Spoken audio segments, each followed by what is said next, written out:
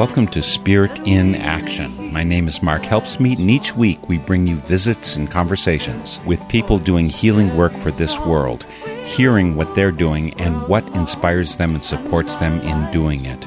Welcome to Spirit in Action. Today for Spirit in Action, we have a return visit and guest hosting from the BTS Center in Portland, Maine. We hosted some highlights from their new podcast, Climate Changed, back in June, even before the podcast was released to the world. They are here co-hosting today thanks to the mutual friendship we have with the talented, knowledgeable, and energetic Peterson Toscano. If you haven't caught Peterson before here, you can find his amazing reporting on Citizens Climate Radio and a number of other podcasts, including the Bible Bash. But speaking of Bible Bash, I've got some very sad news about Don Durham, who took over for Peterson when he left the Bible Bash podcast. Don led a pretty hermitesque life, and he died a few weeks ago, it taking a while for folks to find out that he had passed. Peterson will be joining Liam Hooper again in creating some new Bible Bash episodes. All of that to tell you that Climate Changed co-hosts Nicole Diroff and Ben Joshua Davis, assisted by Peterson Toscano, will be co-hosting Spirit in Action today with visits with Karina Newsom and Maya Williams. I'll get out of the way now and turn you over to the BTS Center and their executive director, Alan Ewing Merrill. Welcome to Climate Changed, a podcast produced by the BTS Center in Portland, Maine. We're so glad you're tuning in. My name is Alan Ewing Merrill, and I serve as Executive Director of the BTS Center, a private operating foundation focusing on spiritual leadership for a climate-changed world. We do that through public conversations, workshops and retreats, learning communities and courses, and projects of applied research. And now we're doing it in this medium through incredible conversations like the one you're about to hear. Climate Changed is produced with the intention that you, the audience, are tuning in as you're going for a walk, folding laundry, maybe doing yard work, or maybe driving in your car, or winding down at the end of the day with a favorite beverage. We hope this conversation will spark a new thought, provoke a question, maybe challenge you to dig a little deeper, to imagine the spiritual roots of the climate crisis, and also the spiritual solutions that are ever before us. And we hope that after you listen to this conversation, you'll be inspired and challenged to take action in a new way. Before we begin, I want to say how grateful I am and how proud we are of the team that's behind this podcast. To this project, our co-hosts Ben Joshua Davis and Nicole Diroff are bringing intelligence and wit, wisdom and insight, courage and creativity. I really appreciate the way they're setting up the interviews at the beginning and then engaging with the content in ways that draw the listener deeper in. And finally, it's an incredible honor and blessing to work with creative genius Peterson Toscano, producer of Climate Changed. Consistently, Peterson takes quality raw material and works editing magic, and the result is a production quality that we're really proud to share with you and with the world. So a big thanks to Spirit in Action for partnering with us in this way, and thanks to all of you for tuning in today. If you like what you're listening to, take a moment to learn more about the BTS Center online at thebtscenter.org. That's thebtscenter.org. You are listening to Climate Changed, a podcast about pursuing faith, life, and love in a climate-changed world. Hosted by me, Nicole Diroff. And me, Ben Joshua Davis. Climate Changed features guests who deepen the conversation while also stirring the waters. The Climate Changed podcast is a project of the BTS Center. It's really nice to be with you today, Ben. Likewise.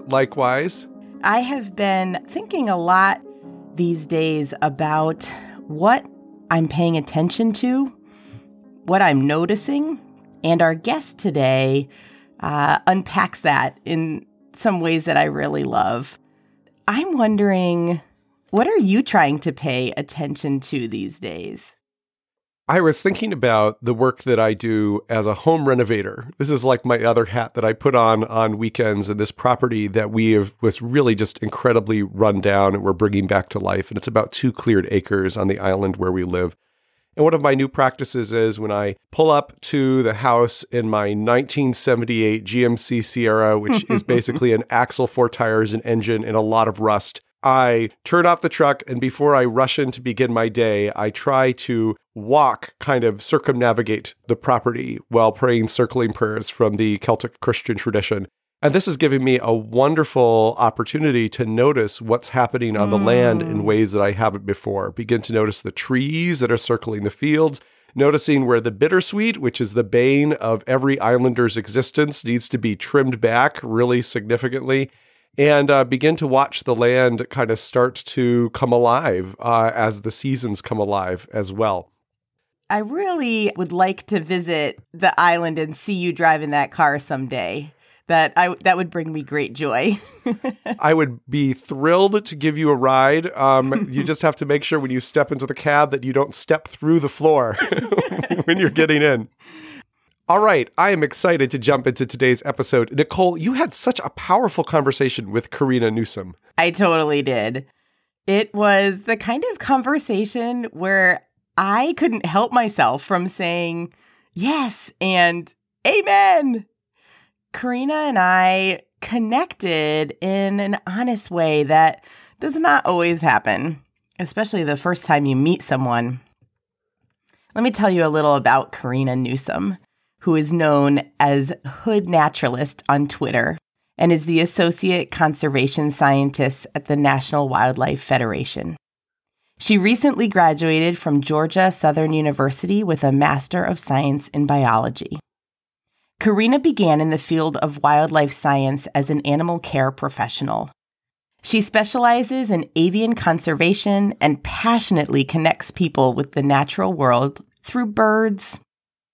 She did this at previous jobs at the Nashville Zoo and Georgia's Audubon Society.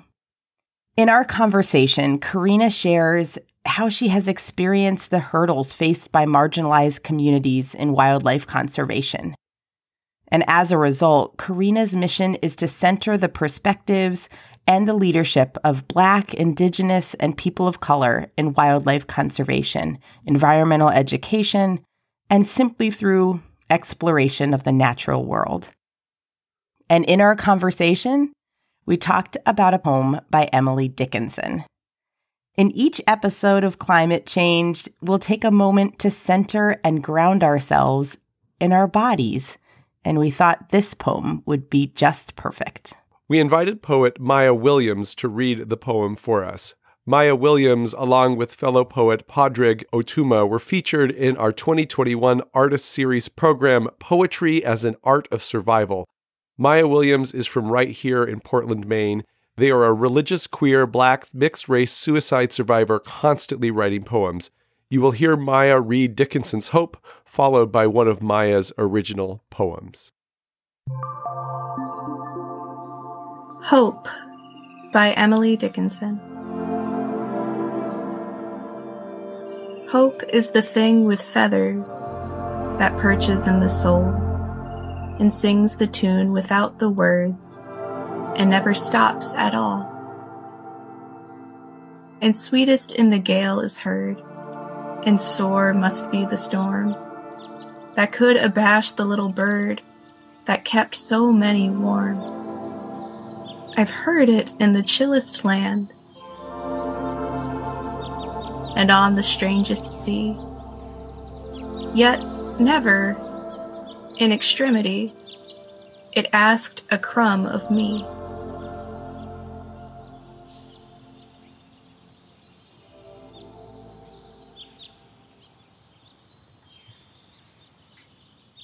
Religious impostors, after Anis Mojgani's Shake the Dust. This is for the evangelist through actions rather than words. I see you. Don't let this be another poem you leave to hang dry on the clothing line and forget later. to the monotheistic Hindus and Buddhists, to the non-kosher Jews. Let this poem be one that covers you the way you need it to. A lot of disagreements can come out of various perspectives, but let this be a poem where part of you can be seen, if only for a moment. This is for the evangelical who is unsure about heaven and hell. This is for the hijabi. This is for the non-hijabi waiting for the right time to cover. To the non-hijabi not requiring herself to wait for anything. This is for the religious and non-religious agnostics. To the Sikhs without long hair and turbans. To the Jains who swat at flies. I know you may feel like a religious imposter in your own spaces, but I see you. To the proselytizers and non-proselytizers, to the LGBTQIA+ affirming theologians trying to love their siblings well, to the feminist theologians trying to follow scripture the best way they know how to, not knowing how to fit in the faith among them. I see you, and I hear you. To the religious and non-religious scientists, the pantheists, the seeking pagans, the irreligious and unaffiliated, to the ones with and without rest on Fridays, Saturdays, or Sundays, to the identifiers of more than one worldview, to the more I wish I could list. Forgive us for accusing you of cherry picking. You're only trying to find the best fruit for your labor to put back into the world. Thank you, Maya. You can learn more about Maya Williams at their website, mayawilliamspoet.com. On the site, you will find readings of more original poems. Religious Imposters was published in Frost Meadow Review and then shared on Interfaith Youth Corps. So, Nicole, you have a conversation to share with us. I sure do. Karina and I chatted for a little while, well over an hour, and we'll be sure to put a link to the entire conversation if you're interested. But I want to say just a little more about Karina Newsom. A Christian originally from Philadelphia, Karina has been an active member of Young Evangelicals for Climate Action. She is one of the co-organizers of the inaugural Black Birders Week. I first encountered Karina when I read her essay in the 2019 anthology Rooted and Rising, Voices of Courage in a Time of Climate Crisis. There is so much more I could say about Karina. I deeply respect her and really enjoyed talking to her. So I'm excited to share this conversation with all of you. I'm a wildlife conservationist whose work is centered around environmental justice for people, for communities of human beings.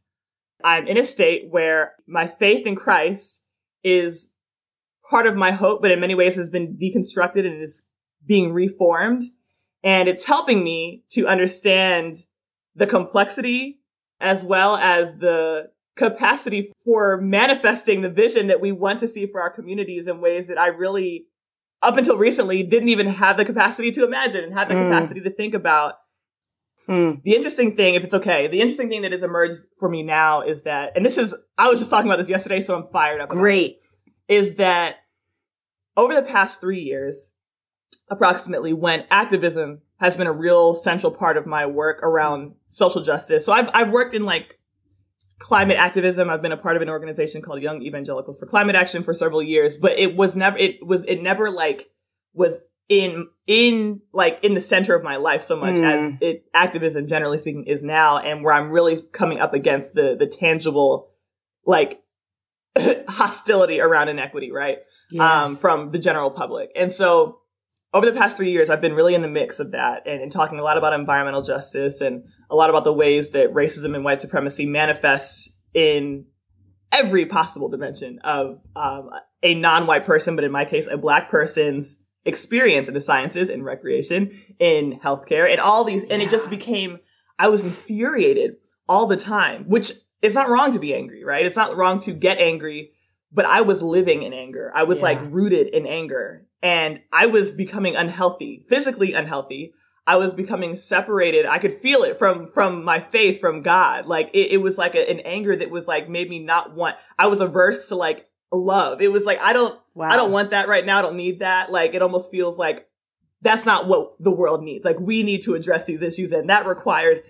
And so like and I'm like, how do you hold both of these? I never knew. I'm like, how do you hold the urgency and the need to like hold systems accountable and like shake them to pieces and destroy them and build new things, right? How do you have that ability to do that and also like walk in love? And when I say that, that doesn't mean lack of accountability or lack of anger or lack of any of that, but it's like how do you not carry the burden of anger, right? Like that's like a double whammy. Like you're kind of subjected to the injustice, and then you're carrying a burden of just the emotional response. And it was a lot, and it separated me from God. Literally within the past month, I have been rethinking everything. I realized the way that I come to think about my faith as a child, like, again, nothing was interrogated. It was just incorporated into what how I believe the world to be in history and all these things. I was like, I have to start over. I actually have to start over. Who was Jesus? Who is the great community organizer, as one of my pastors who I look up to, Reverend Dr. Heber Brown, says, a womanist community organizer, right? And I was like, let me start over, because I've been trying to reconcile how I came to have a faith as a child and how I came to believe with what I know to be true about injustice right now. And it's not matching up, and it's not working for me. So literally over the past month, I've been rereading the Gospels, like all of that, from top to bottom, with a new perspective of who is Jesus, the person, right? You know what I mean? Like, and it's like changing everything. Like I feel like a new person. I felt so out of touch with like the joy that I feel like God has naturally given me. And I feel like I'm becoming aware. I'm becoming back in touch and back in relationship with God, and like in touch with who it is He's called me to be. And it's just, there's not as much weight there, and I can move freely. There's freedom there. That will be my answer. My long answer. Wow. Faith journeys are not sound bites. They're not. So I appreciate the way in which that was long and circular and in process. And you will be in my prayers. You will be in my prayers, because what you're wrestling with is huge. As you started talking about being, the possibility of just being consumed by anger, actually, an image of Jesus really came to my mind, of this person who was going through the world and being threatened and had very much had that possibility of being consumed by anger, and at the same time wanted to challenge structures. So I will be thinking of you as you reread, and maybe I'll do some rereading with you in spirit. Yeah. I have been looking forward to having a conversation with you around the theme of paying attention. You are a contributor to a book that we have been engaging with a whole bunch at the BTS Center, called Rooted and Rising: Voices of Courage in a Time of Climate Crisis, edited by Leah Shade and Margaret Bullitt Jonas, both of whom are friends of this organization at this point. And you, in I think it's your opening paragraph, have this quote where you say, "I decided I would make a career out of my desire to look closely." And I highlighted that right away. I just love it. And I wonder if you want to just speak to that at all. I know that essay in a way is a few years old at this point. So, how you would talk about that concept right now. Yeah. I think that, and in a conversation I had recently on Instagram Live, one of the things that I realized, coming from a low wealth background that has a lot of madness and chaos associated with it because of the low income, low resource context in which I lived, in which my family lives. Yes. One of the things that I realized is that when it comes to the busyness of staying afloat, it kind of eliminates our ability to kind of be in touch with our life source, which is the natural world around us, right? Which is another essentially layer of harm done to people living in poverty, people living in resource deprivation. Yes. And it creates just like a cycle that feeds on itself. It just depletes you, you know? And one of the things that I've realized recently, and like I've known, but it really kind of crystallized for me recently, was that, and depending on where you are, you have different amounts of access to this. I currently live in Atlanta, Georgia, which is called the city in the forest, because even in your most low income areas, we have like old growth forests and it's unlike anything I've ever seen. That's not the case for every city and every, you know, low wealth community, by any means, especially in some of your biggest cities. But there are, even in those scenarios, there are ways to watch life, to look closely at the life that's happening. And there is an actual, like, you can feel the difference it makes in your body as far as the stress levels and just the constant, like, tension that just exists from not knowing and having to ration constantly. Like, that is such a taxing way to live. Yeah. And the moment you stop for 30 seconds and watch a living thing, something lifts inside of you. Something just like a burden life feels lighter somehow. And so I've realized that looking closely is like very much a necessary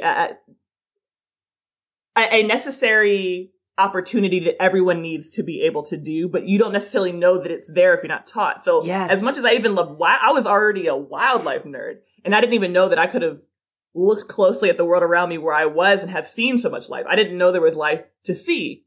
Of course, now that since I've gone back to Philadelphia and have which is just very recent, even since that book chapter, and had the chance to just bird and look at birds, I'm like, oh wait, there are birds here. Right. I just didn't know, because I had no teacher. I had no one showing me. Right. And I'm like, had I known to look at these things, I just imagine like how much stress I could have felt lift off of me in those moments where I was sitting panicked about like, oh my gosh, like I don't have lunch for tomorrow. What am I going to eat? Like, oh my gosh, like our electricity got cut off. Like, and I have to do all my homework before my battery runs out on my computer. Like all these moments where I had these just like gripping bouts of stress, and I could have looked outside and there was probably something I could have stared at that would have lifted a burden even a little bit.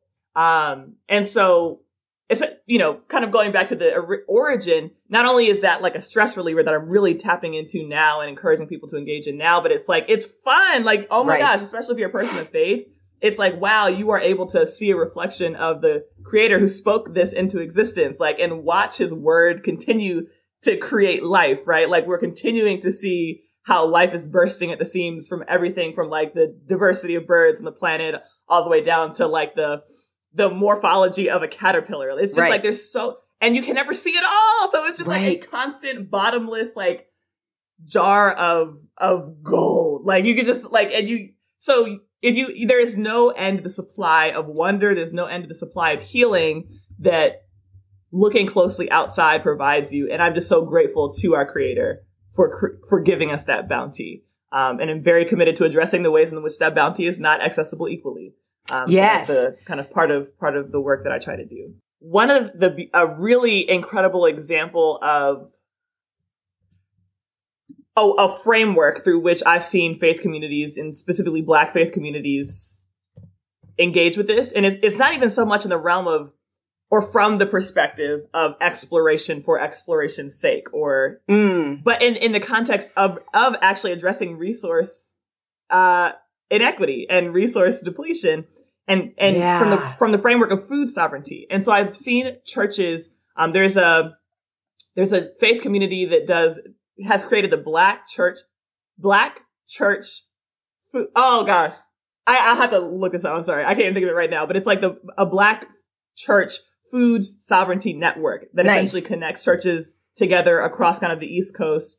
And part of their ministry is being outside and learning about food systems and like having people grow food and having people share food. And they're, you know, like that in itself. So, like thinking about, in addition to the joy of, wow, like look at these pits, like look at these, look at this biodiversity. It's like, look at how food grows and like, look at how much bounty there is when we do it ourselves. And, you know, like there are so many benefits that come from that that addresses the issues in equity, but also connects people to our source of life. Yeah. And then of course with that is this growing wonder, and you are then positioned to look closely. Oh my gosh, like look at what just came up out of the earth when I pulled up this carrot. Look what just came out, like look at the wildlife that's using this space that we have cultivated for our food and using it for their own resources too, and it's like they're seeing it be addressed in that kind of an intersectional way is such a beautiful, beautiful thing. And it's tied very closely to activism. It's tied closely to community organizing, but it creates the space and the framework for people to be able to be connected, especially those, communities who have been deprived of resources, to be connected to the source of life, of joy, of wonder. I try to find ways to model that where I try to prop up those kinds of examples. Like, look at how multidimensional the benefits are when we do this. So yeah.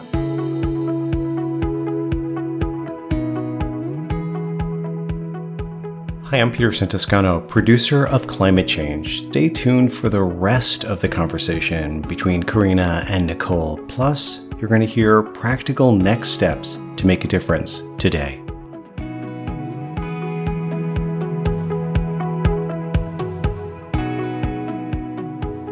You see life finding a way to exist, even thrive in many ways.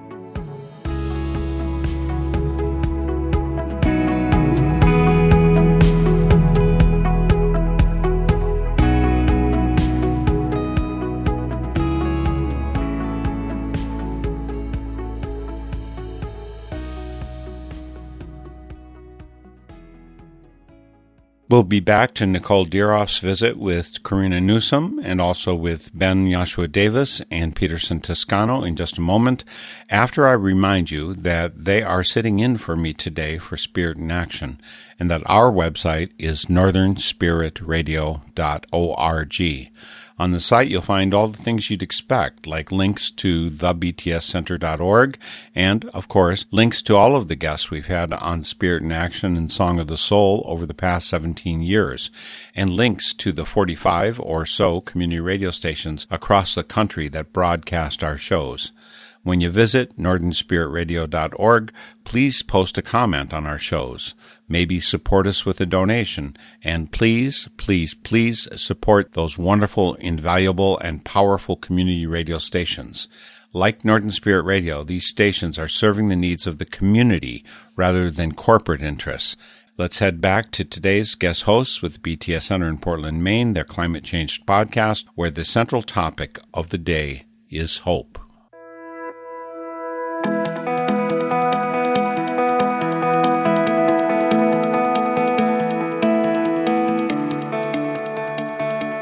Hi, I'm Peter Santiscano, and as producer of Climate Change, I got to sit in on the entire conversation with Karina Newsom. Karina helped co-organize the very first #BlackBirders Week. And in this conversation with Nicole Dieroff, Karina is revealing how taking on racial injustice directly through activism has challenged that straightforward faith she developed as a child in her church in Philadelphia. Karina shares the outrage she has felt along with her commitment to engage in the struggle and how this causes her to question her own faith. She and Nicole talk about this messy and essential process, as well as the practice and process of paying attention. Oh, and you're going to hear what birds can teach us about hope. Karina will also tell you how Black faith communities are now addressing resource inequity and depletion in relation to food sovereignty. And then Ben Yashua Davis will join Nicole to discuss some practical next steps.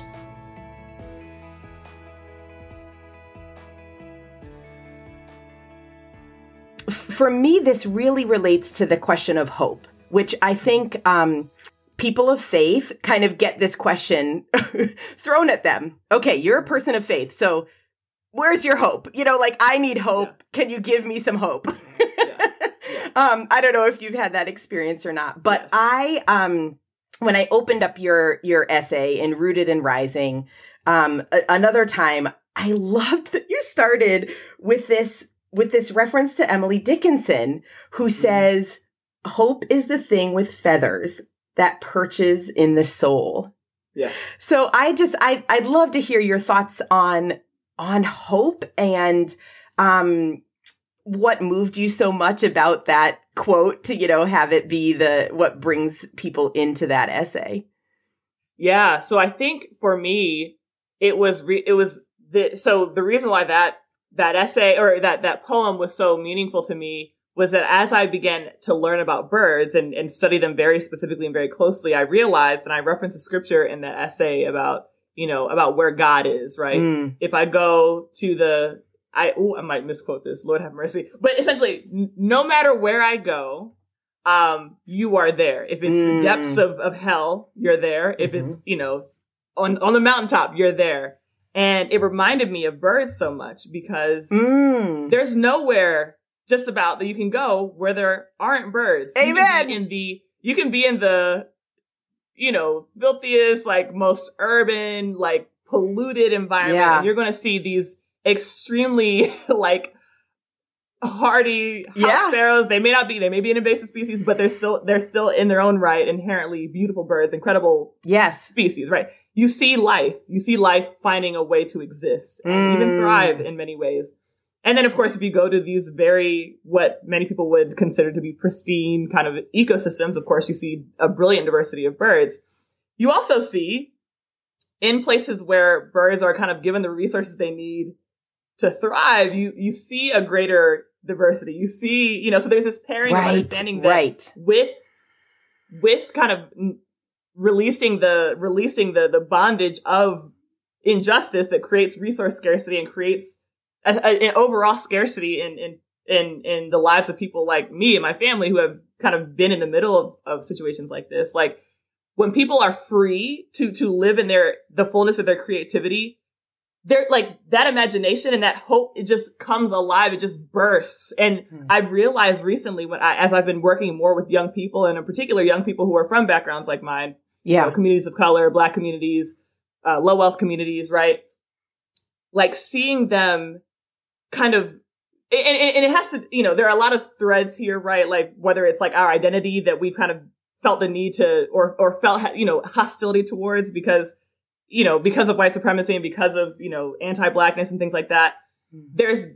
Seeing just the cultivation of love of self and all of who you are has created a situation in which people are able to be so much more creative and be so much more imaginative. And that has really been the thing in which my hope has dwelled. You know what I mean? Yeah. Where it's like, wow, like there's a whole lot more capacity here than I ever thought was possible because people are able to exist in their fullness, in the fullness of their humanity. And when people experience marginalizations of who they are, whether it's because of their sexual orientation or because of their socioeconomic status or because of their ethnic identity, like that cramps us. Like we're not even able to, like how we are not able to contribute. Like it's just like, we can contribute so much more when we are able to exist in the fullness of our humanity. And so the reason why that poem to me was so important is because a single bird, right? A single bird, in my act of studying them closely, if you were to look at it, you'd be like, oh, this thing is fragile. Like if you pick up a bird, right? You're like, this thing is lightweight. I could literally crush it if I try not very hard in my hand, right? It's full of hollow bones. It's full of air sacs, right? Like it's mostly feathers. It feels like nothing. Like it would just crumble under the pressure, right? And I feel like that is an assumption that a lot of people make about people who are pushed to the margins of society, who are like in these vulnerable positions. It's like one thing goes wrong and it could tear you apart. Like, you know what I mean? It just, even from being someone in that position, it feels vulnerable, right?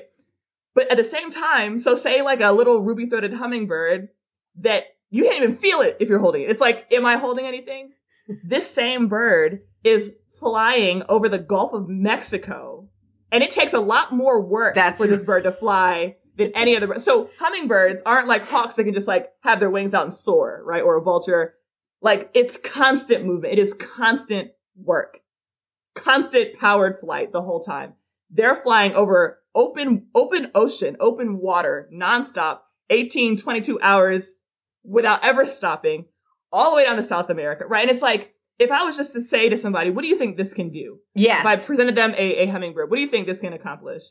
They would never say what they actually can do. They would never imagine that they could, right? And so the combination of birds existing in every place you can imagine, the combination of that with, the fact that birds don't seem like they should be able to do very much, but they do just about the hardest physical feats of any living thing on this planet with their incredible migrations and their breeding seasons and the way that they live and survive. It's just like, you would never think.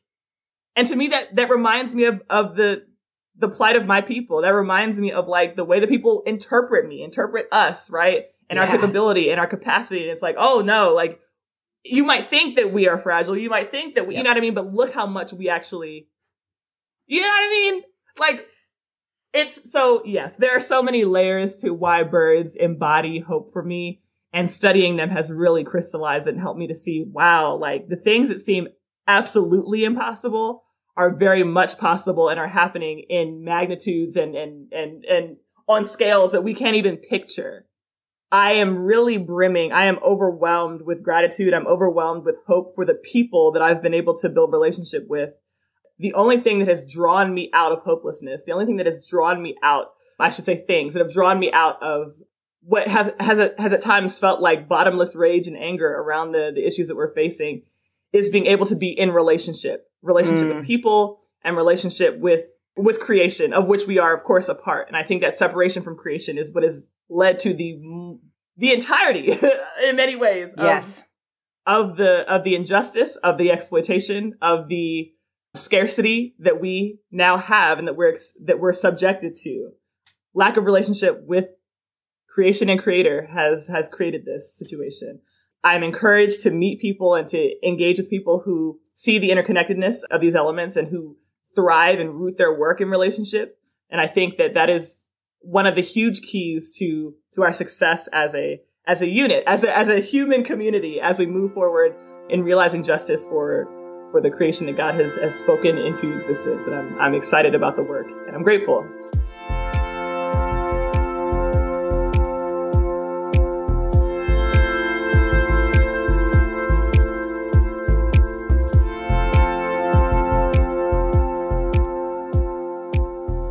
That last image that she shares of the birds was one that just hit me right in the gut.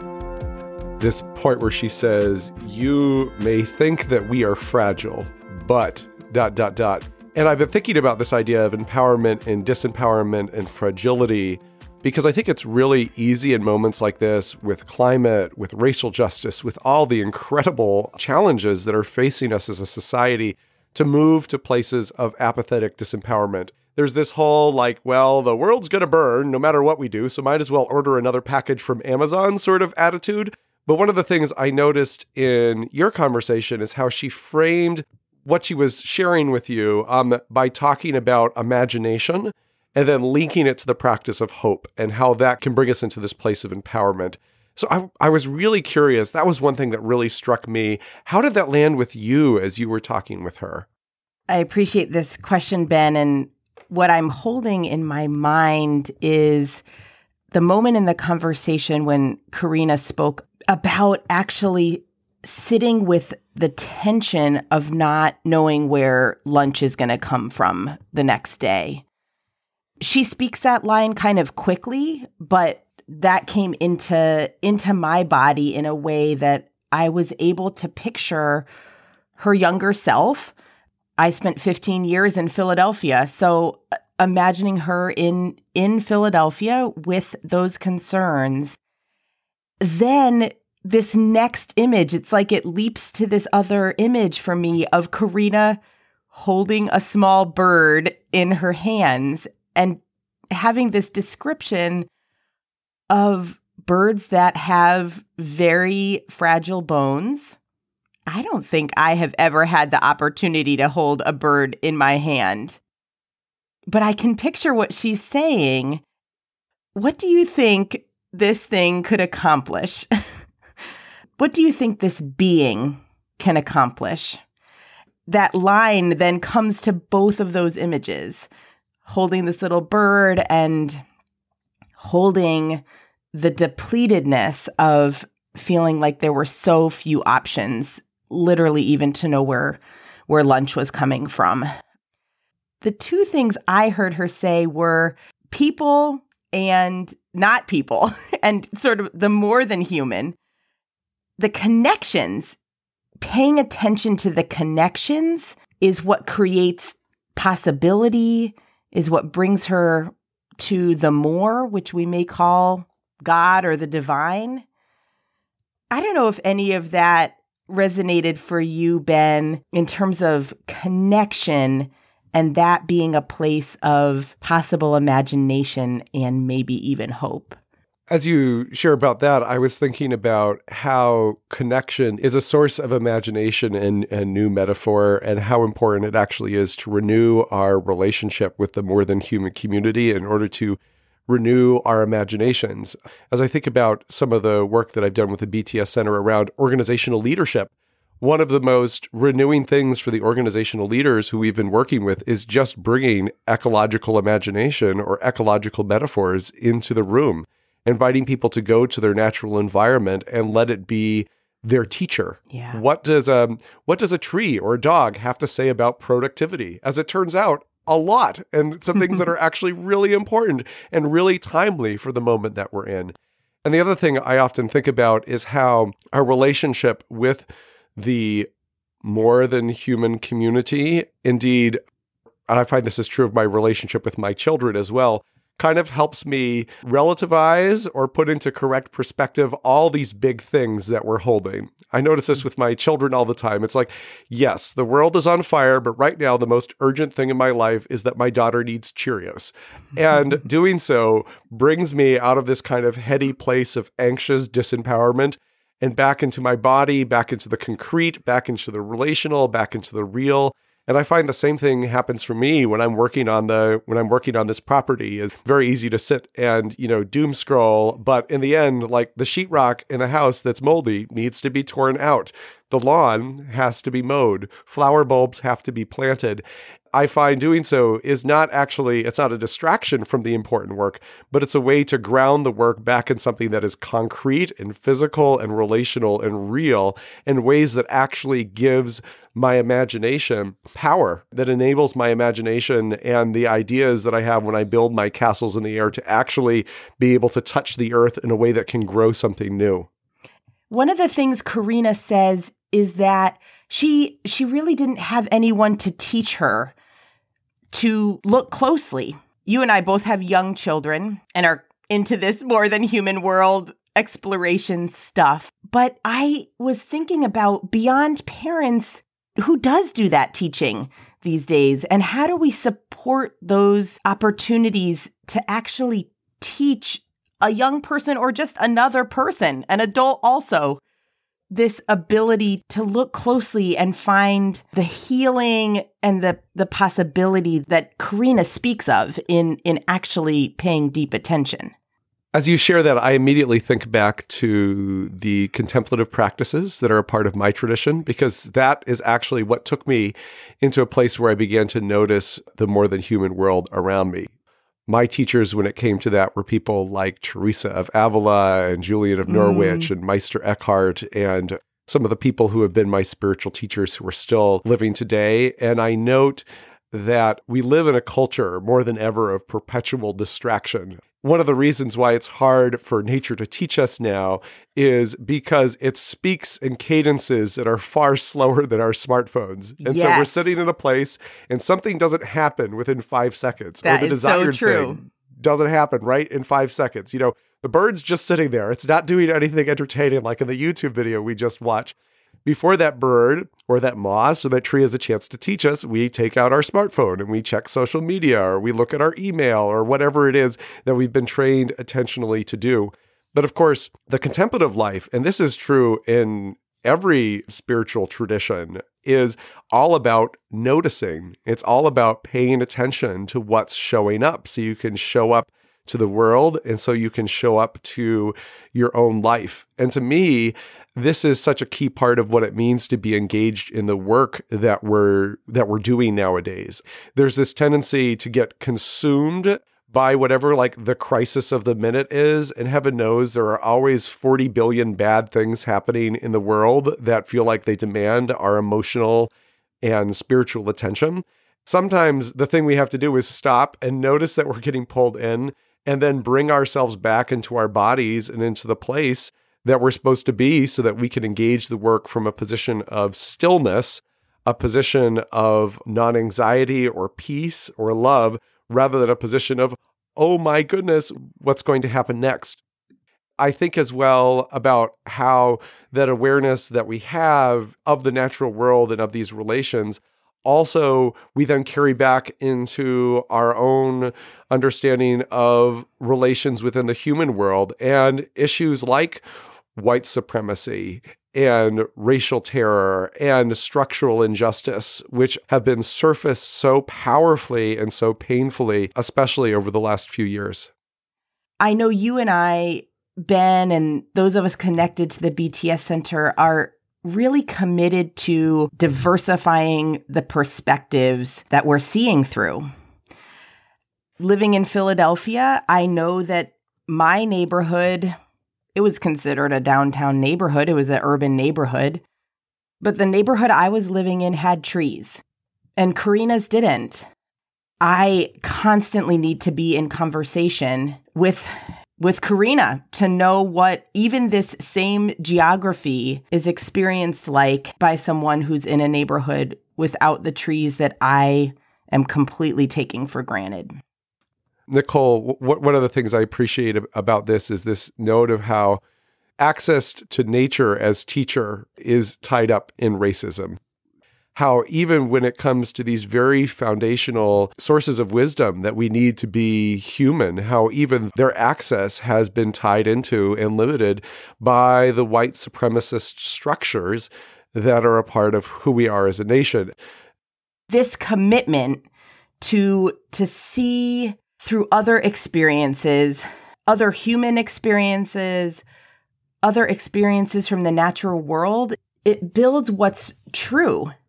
For me, that requires getting, as you said, out of the distraction entertainment cycle and realizing there is so much more.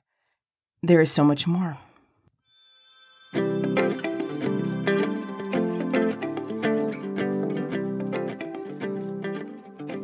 As I mentioned earlier, you heard just a piece of our longer conversation. If you want to hear the full thing, please check it out. Visit thebtscenter.org/climate changed. At this point in our podcast, we love to shift into talking a little about what could be next. So let me share a couple of things that come from Karina's work.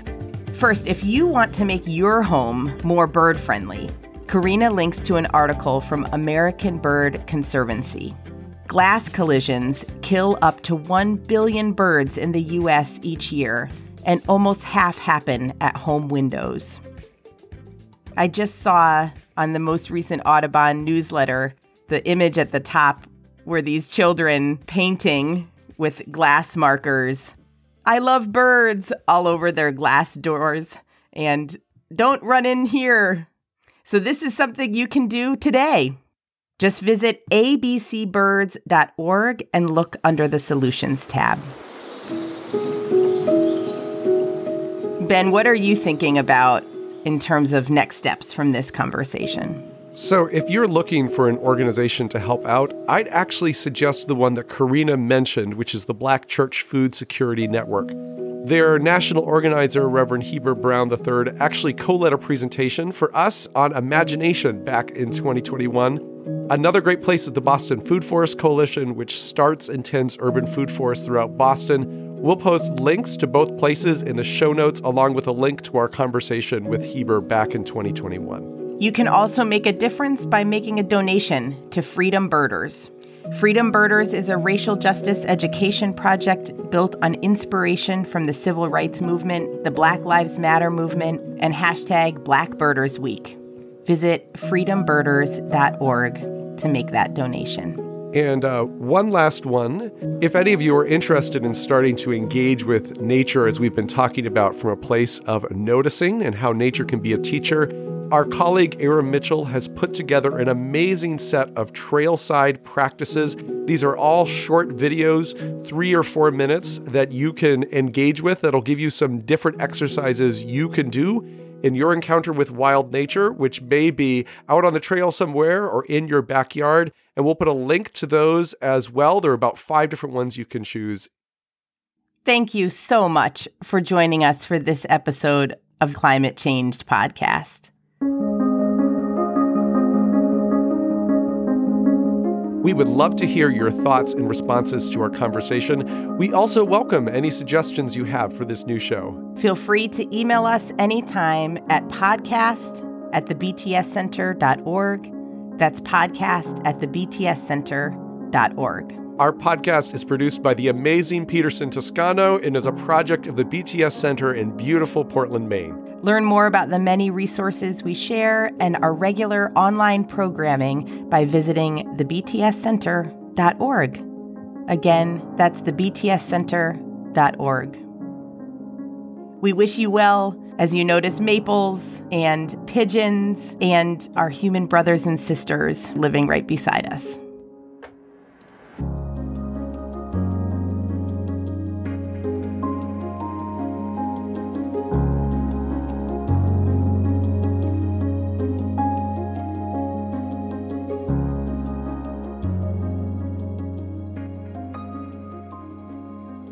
Thank you so much for listening today to this special presentation of Climate Changed here on Spirit in Action. I hope this conversation stirred up your thinking and your feelings, and I definitely would love to hear from you. Feel free to email me, Peterson Toscano, at the following email address, podcast@thebtscenter.org. That's podcast@thebtscenter.org. You can hear more episodes of Climate Changed wherever you get your podcast. And if you want to join us for an online event, please consider coming to Convocation. It's online, October 6th and 7th. Visit thebtscenter.org for more information. I'll leave you with some highlights from upcoming climate change shows. Then I pass the mic back to Mark Helpsmeet. In Western science, knowledge is value-free, right? It's knowledge for knowledge's sake. But in indigenous epistemologies, not possible. Knowledge is coupled to responsibility. Knowledge is coupled to emotion. Knowledge is often thought to be an act of great love, that knowledge can be coupled to love. In the Western way, if knowledge is coupled to anything, it's coupled to the economy and it's coupled to power. But what would it be like if we took those same tools of empiricism and coupled them to ethics, and we couple them to what we love? I was always taught about our culture and how rich it used to be and how this is how we used to do things. That part, we were grieving for what we have lost. I definitely think that there is this place for love and grief. Thank you, Peterson, Nicole, and Ben, for sitting in for me today for Spirit in Action, for doing your crucial work, helping us to adapt to a climate-changed world. I do hope that folks will check out more poetry by Maya Williams and more of the work of Karina Newsom. We'll have the Climate Change Podcast folks back here in about 3 months, but you can always track them down at their website, thebtscenter.org. That and other links are on northernspiritradio.org, so stay connected, listen deeply, and join us again next week for Spirit in Action. The theme music for this program is Turning of the World, performed by Sarah Thompson. Check out all things Spirit in Action on northernspiritradio.org. Guests, links, stations, and a place for your feedback, suggestions, and support. Thanks for listening. I'm Mark Helpsmeet, and I hope you find deep roots to support you to grow steadily toward the light. This is Spirit in Action. With every voice, with every song, we will move this world along, and our lives will feel the echo